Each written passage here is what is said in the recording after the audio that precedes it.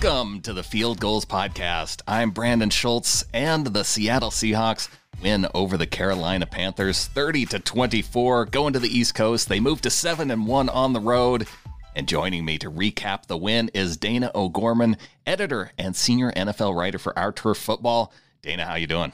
I am well. I'm a little stressed out. My blood pressure's a little high, but I am doing pretty good after today. But we're all used to it at this point. I mean, I mentioned it. They go to 7-1 on the road. They move to 11-3 on the season with 2 games left to play. And we apparently can't win by more than one score because the Seahawks up 30-10. And yet it still ends up becoming a one-score game. You know, we have to have some perspective, though. Let's keep it in mind. You know, at one point, we were missing a starting center, a starting quarterback, a starting free safety, a backup safety, both defensive ends, and then Bobby Wagner went out. And then, I mean, it was nuts. We have to keep that in mind. But yes, they do let teams hang around a bit longer than I think most of us would like. Yes. Fortunately, the game ended before the Seahawks could lose any more players to injury on defense because, coming into the game, Shaquille Griffin, he was out. Michael Kendrick's out. You had Jadeveon Clowney out, Ziggy Ansah. You're wondering where the pass rush was going to come from. That turned out it didn't matter. You still had 3 turnovers from the Carolina Panthers quarterback on the day. And, during the game, you see Bobby Wagner go out. Sounds like he has maybe an ankle sprain along with Quandre Diggs, an ankle issue, but maybe Diggs is hurt a little bit more than Wagner is. Yeah, it seems to be either that or they were, okay with what the secondary was doing. I mean, let's be honest that, we weren't getting a lot of plays thrown down the field out of, the Panthers. And so I think maybe they were being more cautious knowing that the next 2 games are really important and beyond, obviously. But it did seem like Wagner, I don't know that you could keep Bobby Wagner from coming back into the game. He gives me that Russell Wilson vibe of, yes, my arm is off on the ground, laying in the corner bleeding, but I'm still going to go play, kind of a guy. So that could be part of it too. But yeah, I saw over and over on Twitter, this defense is a mash unit right now, and really, so what does that say? Does that say that we're good in depth because they actually played pretty well? Let's be honest. Mm-hmm. That was impressive. Or are we just going to hold our breath and make sure all these starters come back? It definitely feels like, especially with the case for Ziggy Ansah and Jadeveon Clowney, I definitely assumed that Clowney, and it sounded like he was just completely sick. He couldn't even fly with the team. He was so sick going into this game. But even with his core injury, I'm kind of thinking this is one of those games where you just sit him down. Even if he has to sit out next week against Arizona, he's a guy that you want right for that 49ers game that has so much potential riding on it, and then the playoffs moving forward.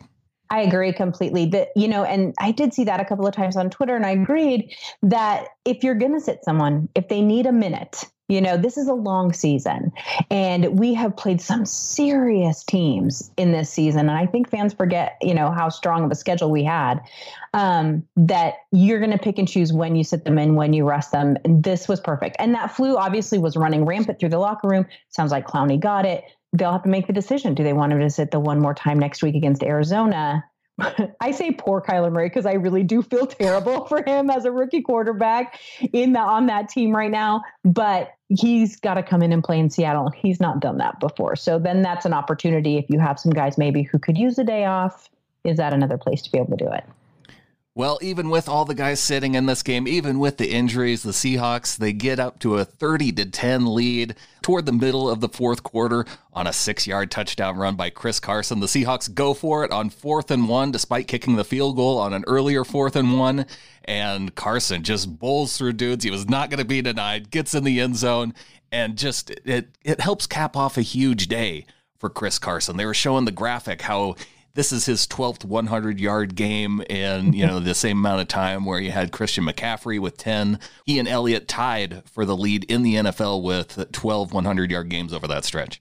It's crazy. I mean, all hail Chris Carson, right? And could we even be more grateful for a player drafted in with the 7th round? I mean, he's done so well. He had 24 carries today, 133 yards, 2 touchdowns. He has become Mr. Reliable. We Seahawks fans who've been around previous Marshawn Lynch, we're so thrilled to see Lynch come in because he was so reliable. He was so clutch, and you could just give him the ball and he did his thing. And we finally have found that again in Chris Carson. And as much as, I get that people want Russell to throw when we talk about this, that run game really is a thing of beauty. And I just think that we should feel very lucky to have him. 154 yards rushing on the day, 15 from CJ Prosise. He had 5 carries, 2 carries from Travis Homer. So nice to see him get in the action. And especially after you saw CJ Prosise fumble the football and it turned out to not be a fumble, but just for the luck of Bruce Irvin's foot touching Prosise's foot at about the time he was falling down. Oh, I know. Thank you, Bruce. Right. Like, so I love and adore Bruce Irvin. I know that people have kind of forgotten him as he's, gone on, but, he was on this team in Seattle when they won the Super Bowl. And if you follow Bruce Irvin, every time he goes to a new team, he's like, okay, I just want to go back to Seattle. I just want to go back to Seattle. He says it all the time. And so, he didn't end up back in Seattle, but we can thank him for saving that for us. He does get the 1 sack on Russell Wilson on the day, but overall, a very good game for Russell Wilson. 20 completions, 26 attempts, 286 yards. He had a couple of just deep throws. You had the 44-yard throw to Tyler Lockett. You had the 58-yard catch to Josh Gordon. Apparently, you can only throw to him one time in the game. I don't know why that is, but just an amazing fingertip catch by Josh Gordon on that play.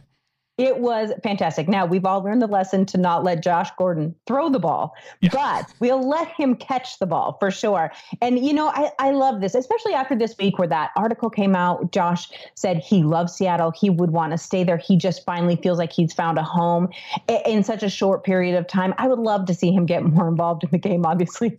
But like you said, it's one catch a game. Now, usually they're big ones. They're important. They convert third downs that we desperately need or whatever, or this beautiful 58-yard throw today. But, I hope that they start fitting him in more, but that's going to be hard for him with Tyler Lockett looking so fantastic today, looking like his old self today, which was very nice to see. Yeah, 8 catches on 9 targets, 120 yards. And yeah, that one target that he missed, it was, one of those plays by Russell Wilson where, it seemed like he just led Tyler a little bit too much with the football. And that could have been another touchdown catch. That would have helped put him over 1,000 yards for the season. But I guess we'll just have to wait for next week to see Lockett go over 1,000 yards. Oh, and it'll happen next week. I can't imagine it wouldn't. Well, going back to Josh Gordon and that one interception, now it kind of reminds me just of one of the frustrations that I had from this game. I know this is, overall, it was close at the end, but the offense did put up 30 points on the scoreboard. Those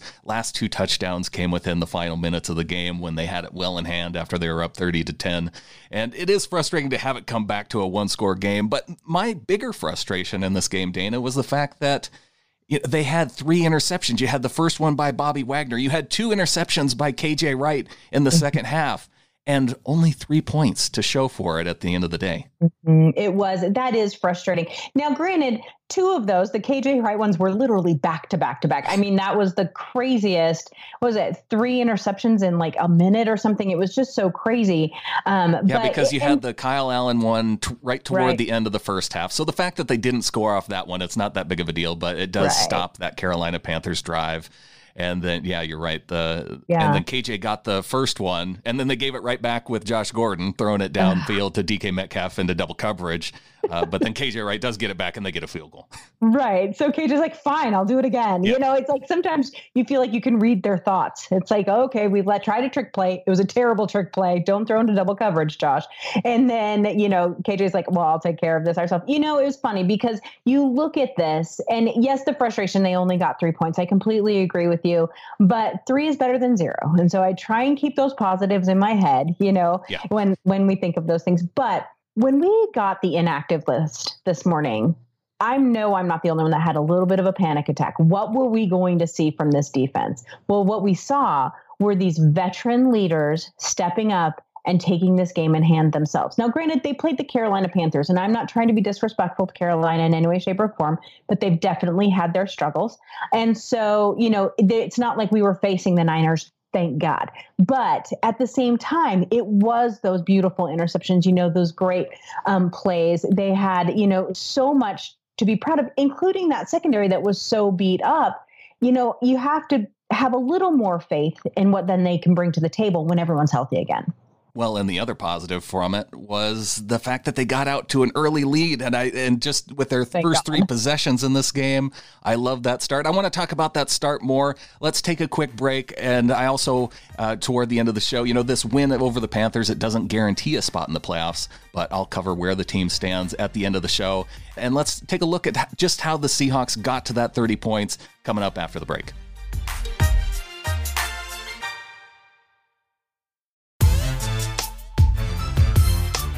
The Seahawks get the win 30-24 over the Carolina Panthers. Talking to Dana O'Gorman, editor and senior NFL writer for Our Turf Football. And I mentioned it going into the break, the fact that the Seahawks, their first three drives of this game, a touchdown with Chris Carson to start the day. You had a Tyler Lockett touchdown and you had a DK Metcalf touchdown, although maybe not in that order. But it was a great way to get started. I always like to see this team start fast. Just what a great start for the Seahawks. 3 long drives, a 75-yard drive to start the game, then an 80-yard drive and another 75-yard one. So 3 long sustained drives against that Carolina Panthers defense to start the game.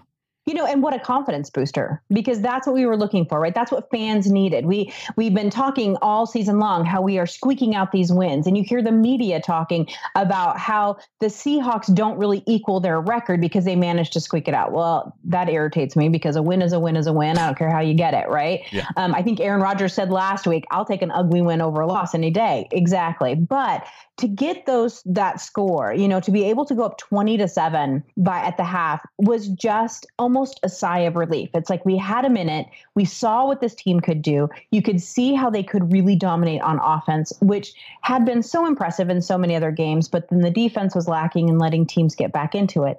And then the third quarter comes along, and all of a sudden, the third quarter, it was 2 field goals. It's like it was not great football in the third quarter. And so it got a little frustrating. But at the same time, what we need to remember, what we need to focus on is the fact that they did have a fast start. They can do that. They don't have to come from behind down 20 points every single time and still manage to win the games. They can take over the game, but they know how to finish. And that is where so many teams in this league struggle and have a problem is they can't finish. They get in their own head. They say, oh, we're down by, 14 in the fourth quarter. We're done. And that's just not the way this team, this quarterback, this coach thinks. And that's something that we all need to remind ourselves. And hopefully then it'll make us feel better when it gets close in the fourth quarter. It's got me thinking, Dana, do I prefer as a fan to have this team and Russell Wilson come from behind? Is it less stressful for me to watch this team come from behind late in the game and get the win than it is to try and hold a lead late in the fourth quarter? I'm on the fence about this. You have a really good point. I don't know which I'd prefer. I prefer a blowout. Yeah. I would have preferred had it best stayed 30-10. I actually was feeling comfortable, started flipping through, looking at what some of the other games were up to, and that's probably shouldn't I done. But at the same time, it's just stressful all the time. And yet people get really aggravated on social media when people are like, I trust this team to finish.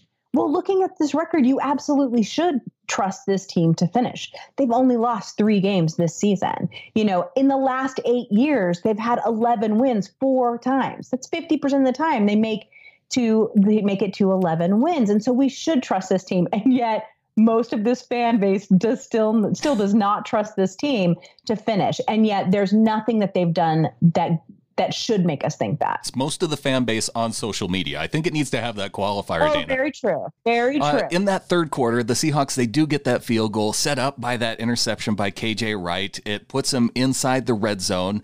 The Seahawks only failed to convert inside the red zone on one possession, and it was that one that allowed them to go up 23-10 in the third quarter. And I saw a lot of people saying, 4th and 1, go for it. Whereas I'm like, I'd really like to have that 2 touchdown score game rather than the 10-point game if you fail to make that first down in that situation. Unfortunately, Pete Carroll throws a challenge flag on Tyler Lockett, that spot that was so close. I thought that was kind of I don't know if he threw that challenge just because he was going to take a timeout anyway and he wanted to have that extra time to decide whether or not he was going to kick the field goal, or to try and go for it in that fourth down situation. But where were you at, Dana, on that? Did you want him to go for it, or were you fine with getting the 13-point lead, knowing that how well the defense had done so far in the day?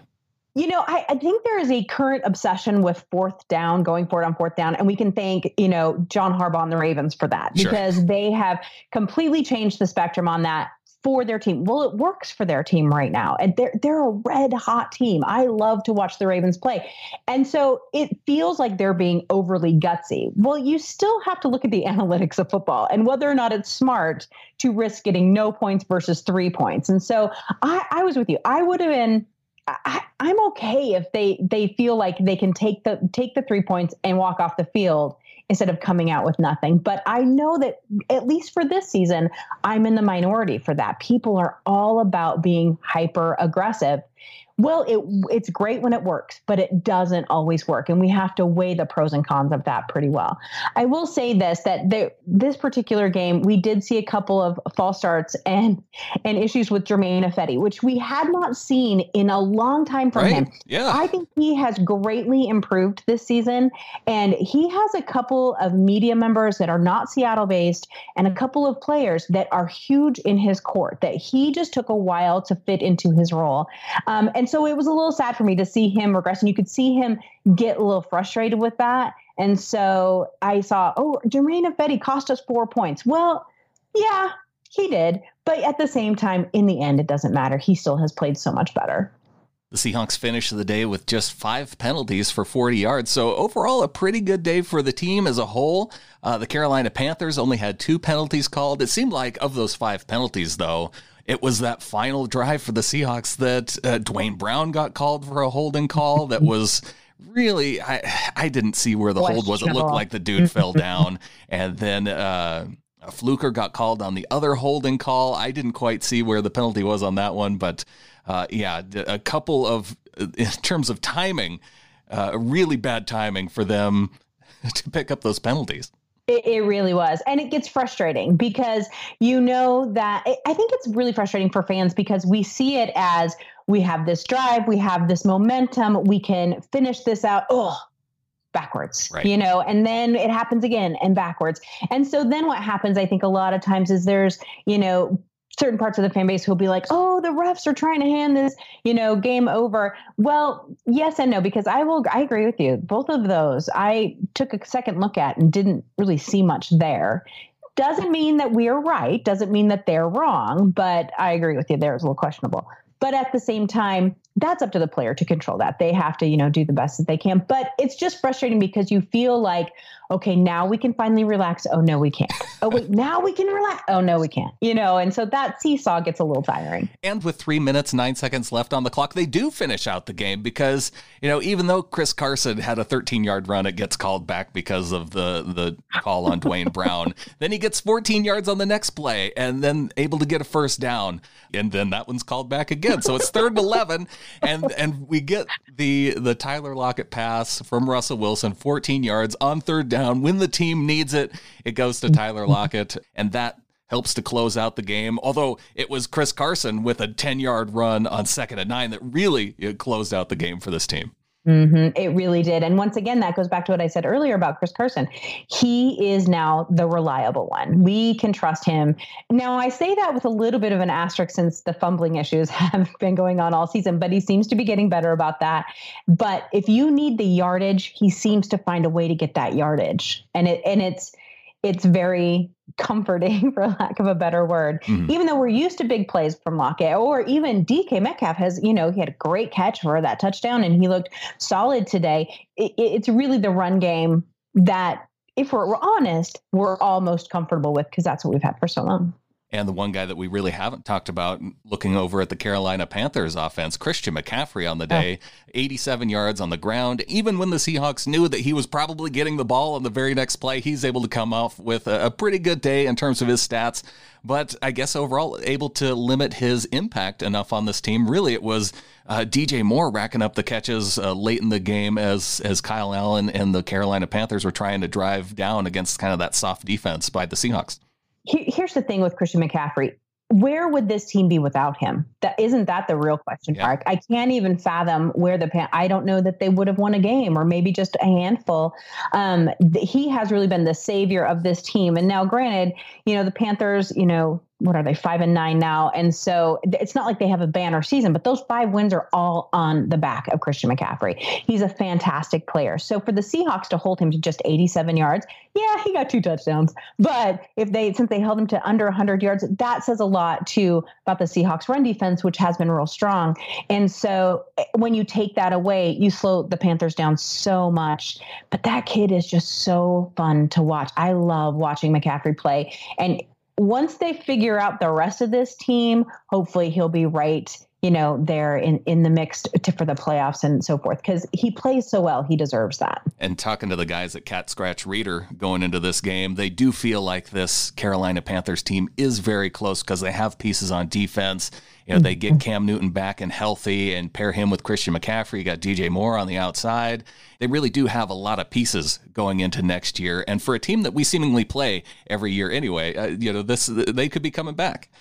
It's true. We do play them every single year. I think Pete Carroll even said that in his presser. He's like, yeah, we're in Carolina again, because we always play them there. It seems like where I disagree is I don't know that Cam Newton will be back on that team next year.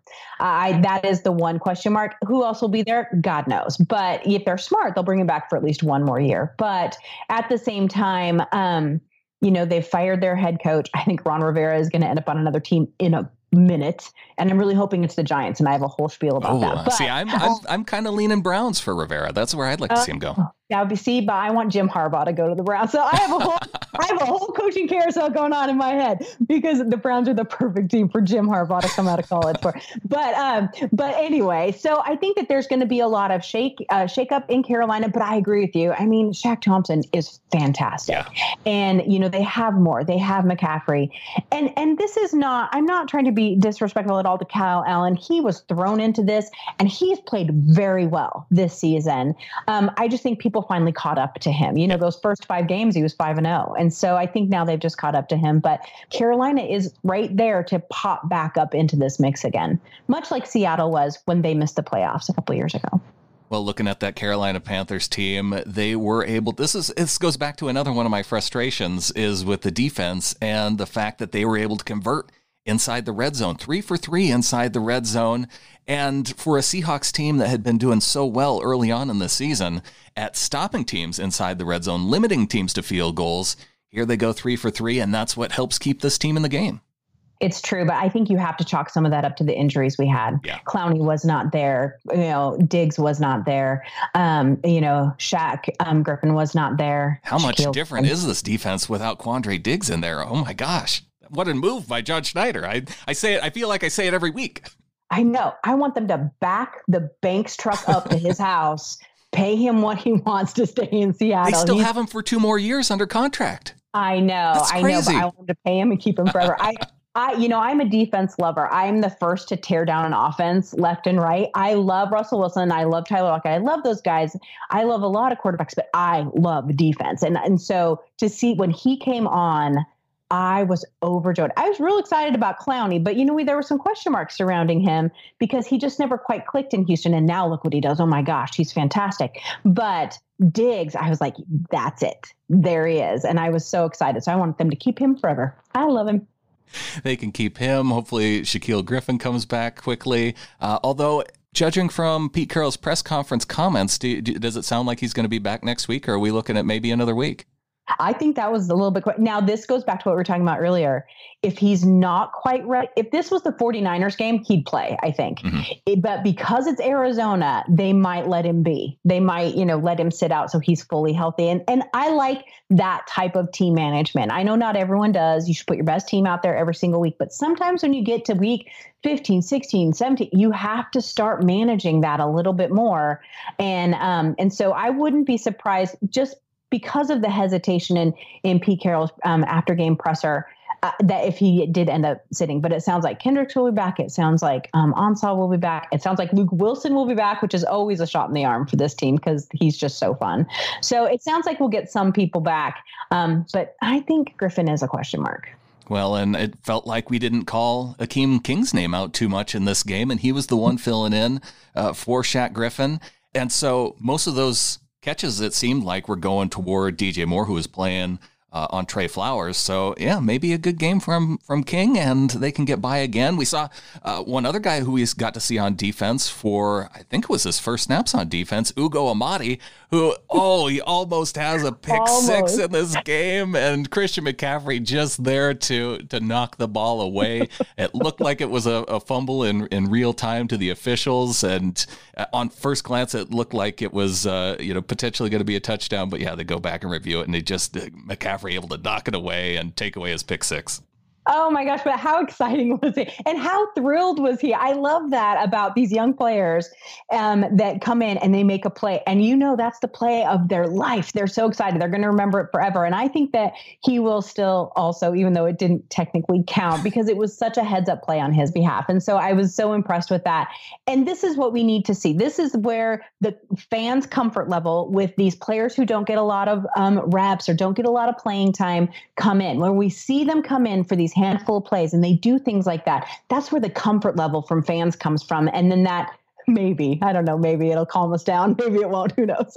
Yeah, I would like to see Amadi in the game more, and maybe we'll get to see that depending on if Shaquille Griffin's able to come back this next week. Shaquem Griffin, we saw him get in on some pass rushes. Doesn't quite get to the quarterback. I thought he had one chance to get a sack, but Kyle Allen able to throw it away before he sees him coming. And one of these days, Shaquem Griffin is going to get his first sack on defense. And he's been so close so many times. And I think he ended up recording a half sack a game or so ago. Oh, did he? Okay. When he was in, but it was the full, 10-car pileup on the quarterback. So, but at the same time, I think that we have seen an emergence from him this year, which, you usually do, a year or two in, where you start to see them get comfortable. They're actually using him now. Mm-hmm. And I love that. Will he be a superstar?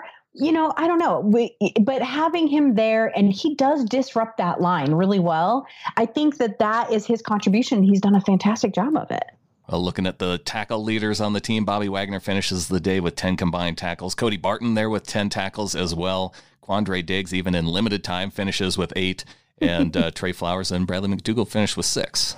I had some question marks surrounding Trey Flowers at the beginning of the season, but I really feel, though he played well last year, I just wasn't sure that the consistency could be there. And man, has he really come up clutch for us this year? Yeah, he has for sure. Yeah, the combination of Flowers and then Shaquille Griffin having, a bounce back season after last year. It does feel like we have our two young guys moving forward, and then for Diggs is able to help out on that back end. And then, I don't know where we're going to go moving forward with, between Bradley McDougald and Delano Hill, but, having young guys at those spots able to compete too, it's kind of exciting. I actually really love Bradley McDougald. I think that he is, he's a force back there that has really been able to stand out. I think when he's not there, you feel him not being there. And that's nothing against Hill. I think Hill is a good player too, but I just think Bradley McDougald is the one step up, and I believe he'll be around for a while. Yeah, I just wonder with the veteran presence, McDougald definitely was that guy, but now Quandre Diggs with him coming in, I just wonder if next year, moving forward, if if that'll give them the ability to maybe, get a little bit younger in the secondary. It's possible. Definitely. All right, Dana, well, really want to thank you for coming in and recapping the game with me. And where do people go to find you on social media? I know you got a podcast, too, that you just started up. Where do people go to look for that? Well, you can always find me on Twitter. It's @DanaOG. And then you can go to ourturffb.com to read all of our articles. We cover every team. We write a lot. So it's really good. And we're an all-female staff that writes over there. We have a great time. And then I do a podcast every couple of weeks called Gridiron and Wine. And it's actually based out of the UK. So we focus a lot on UK fans, and we talk about games and issues that are going on over there. And it's a lot of fun. Yeah, and you sounded like it was kind of for people who are getting into the game and maybe don't know all the lingo. You guys kind of get into some of the basics of football. We try to have a segment where we can do a little, because let's be honest, there's a lot of new fans over in the UK, and we want them to feel included and make sure that they're understanding everything. And we get some great feedback for that. Well, Dana, really want to thank you for coming on the show. Definitely people check out your work at Our Turf Football. I think with that, Dana, let's get on out of here and look forward to the game next week against the Arizona Cardinals. Thanks for having me. A big thanks once again to Dana O'Gorman for coming on the show, breaking down the game. And a big thanks to the Atlanta Falcons and Dallas Cowboys this week as the Falcons take down the San Francisco 49ers 29-22. And the Rams lose to the Dallas Cowboys 44-21. The loss by the Rams locks in a playoff spot for our Seattle Seahawks. So no matter what, we are going to be rooting for our Seahawks in the playoffs this year. Just about the best possible outcome for the afternoon games. And if we want to continue that best possible outcome, we want to see the Saints lose to the Colts on Monday night. But that's probably a lot to ask with the Saints playing at home in New Orleans. But we can hope, even if the Saints do get the win, a three-way tie in the division at 13-3, if New Orleans and Green Bay and Seattle all continue to win out, a three-way tie would give the number one seed to the Seattle Seahawks. But still 2 weeks left to play. The good news, the Seahawks get to finish out the season at home, the only time in the 2019 season that the Seahawks will get to play back-to-back games at CenturyLink Field. So if you want to help celebrate the win, you can drop on over to fieldgoals.com. Not only celebrate the Seahawks win over the Carolina Panthers, but check out Mookie Alexander's article as the Falcons shock the 49ers. What an end to that game. As the Falcons, with 2 seconds left, Julio Jones appears to potentially cross the goal line. The officials say that he's short. They go back and review it. And in the review, it looks like Julio Jones crosses the plane. They reverse the call on the field. Rather than even attempt an extra point or a 2-point conversion, the Falcons just take the knee, then they kick the ball off. A lot of trickery, throwing the ball around. The 49ers put the ball on the ground. The Falcons pick it up and extend that lead. Another touchdown right at the end of the game as time expires. So a fun game to watch. And maybe the Rams game was a fun game to watch too, as the Cowboys wiped the floor with the Los Angeles Rams. 44 points on the board, and it never really was close early on in the game either. 28-7 at halftime in that Cowboys game. So as a Seahawks fan, no matter what game you were watching, you were probably having a good time. Maybe bouncing back and forth between the two, but now you can bounce on over to fieldgoals.com. Check out everything there. Kenneth Arthur, he has his reaction show. If you subscribe at patreon.com/fieldgoals, that's where you get his Seaside reactions. And of course, you can support this show as well at patreon.com/flock. I'll be back this week with Clinton Bonner for 3 In, 3 Out. Be sure and go on Twitter, tag at Clinton Bon, at SeahawkersPod, use the hashtag 3i30, and let us know your best and worst moments from this game against the Carolina Panthers. And then tune in later this week to see if we get your tweets on the show. Thanks for tuning in. A big day for our Seattle Seahawks. Go Hawks.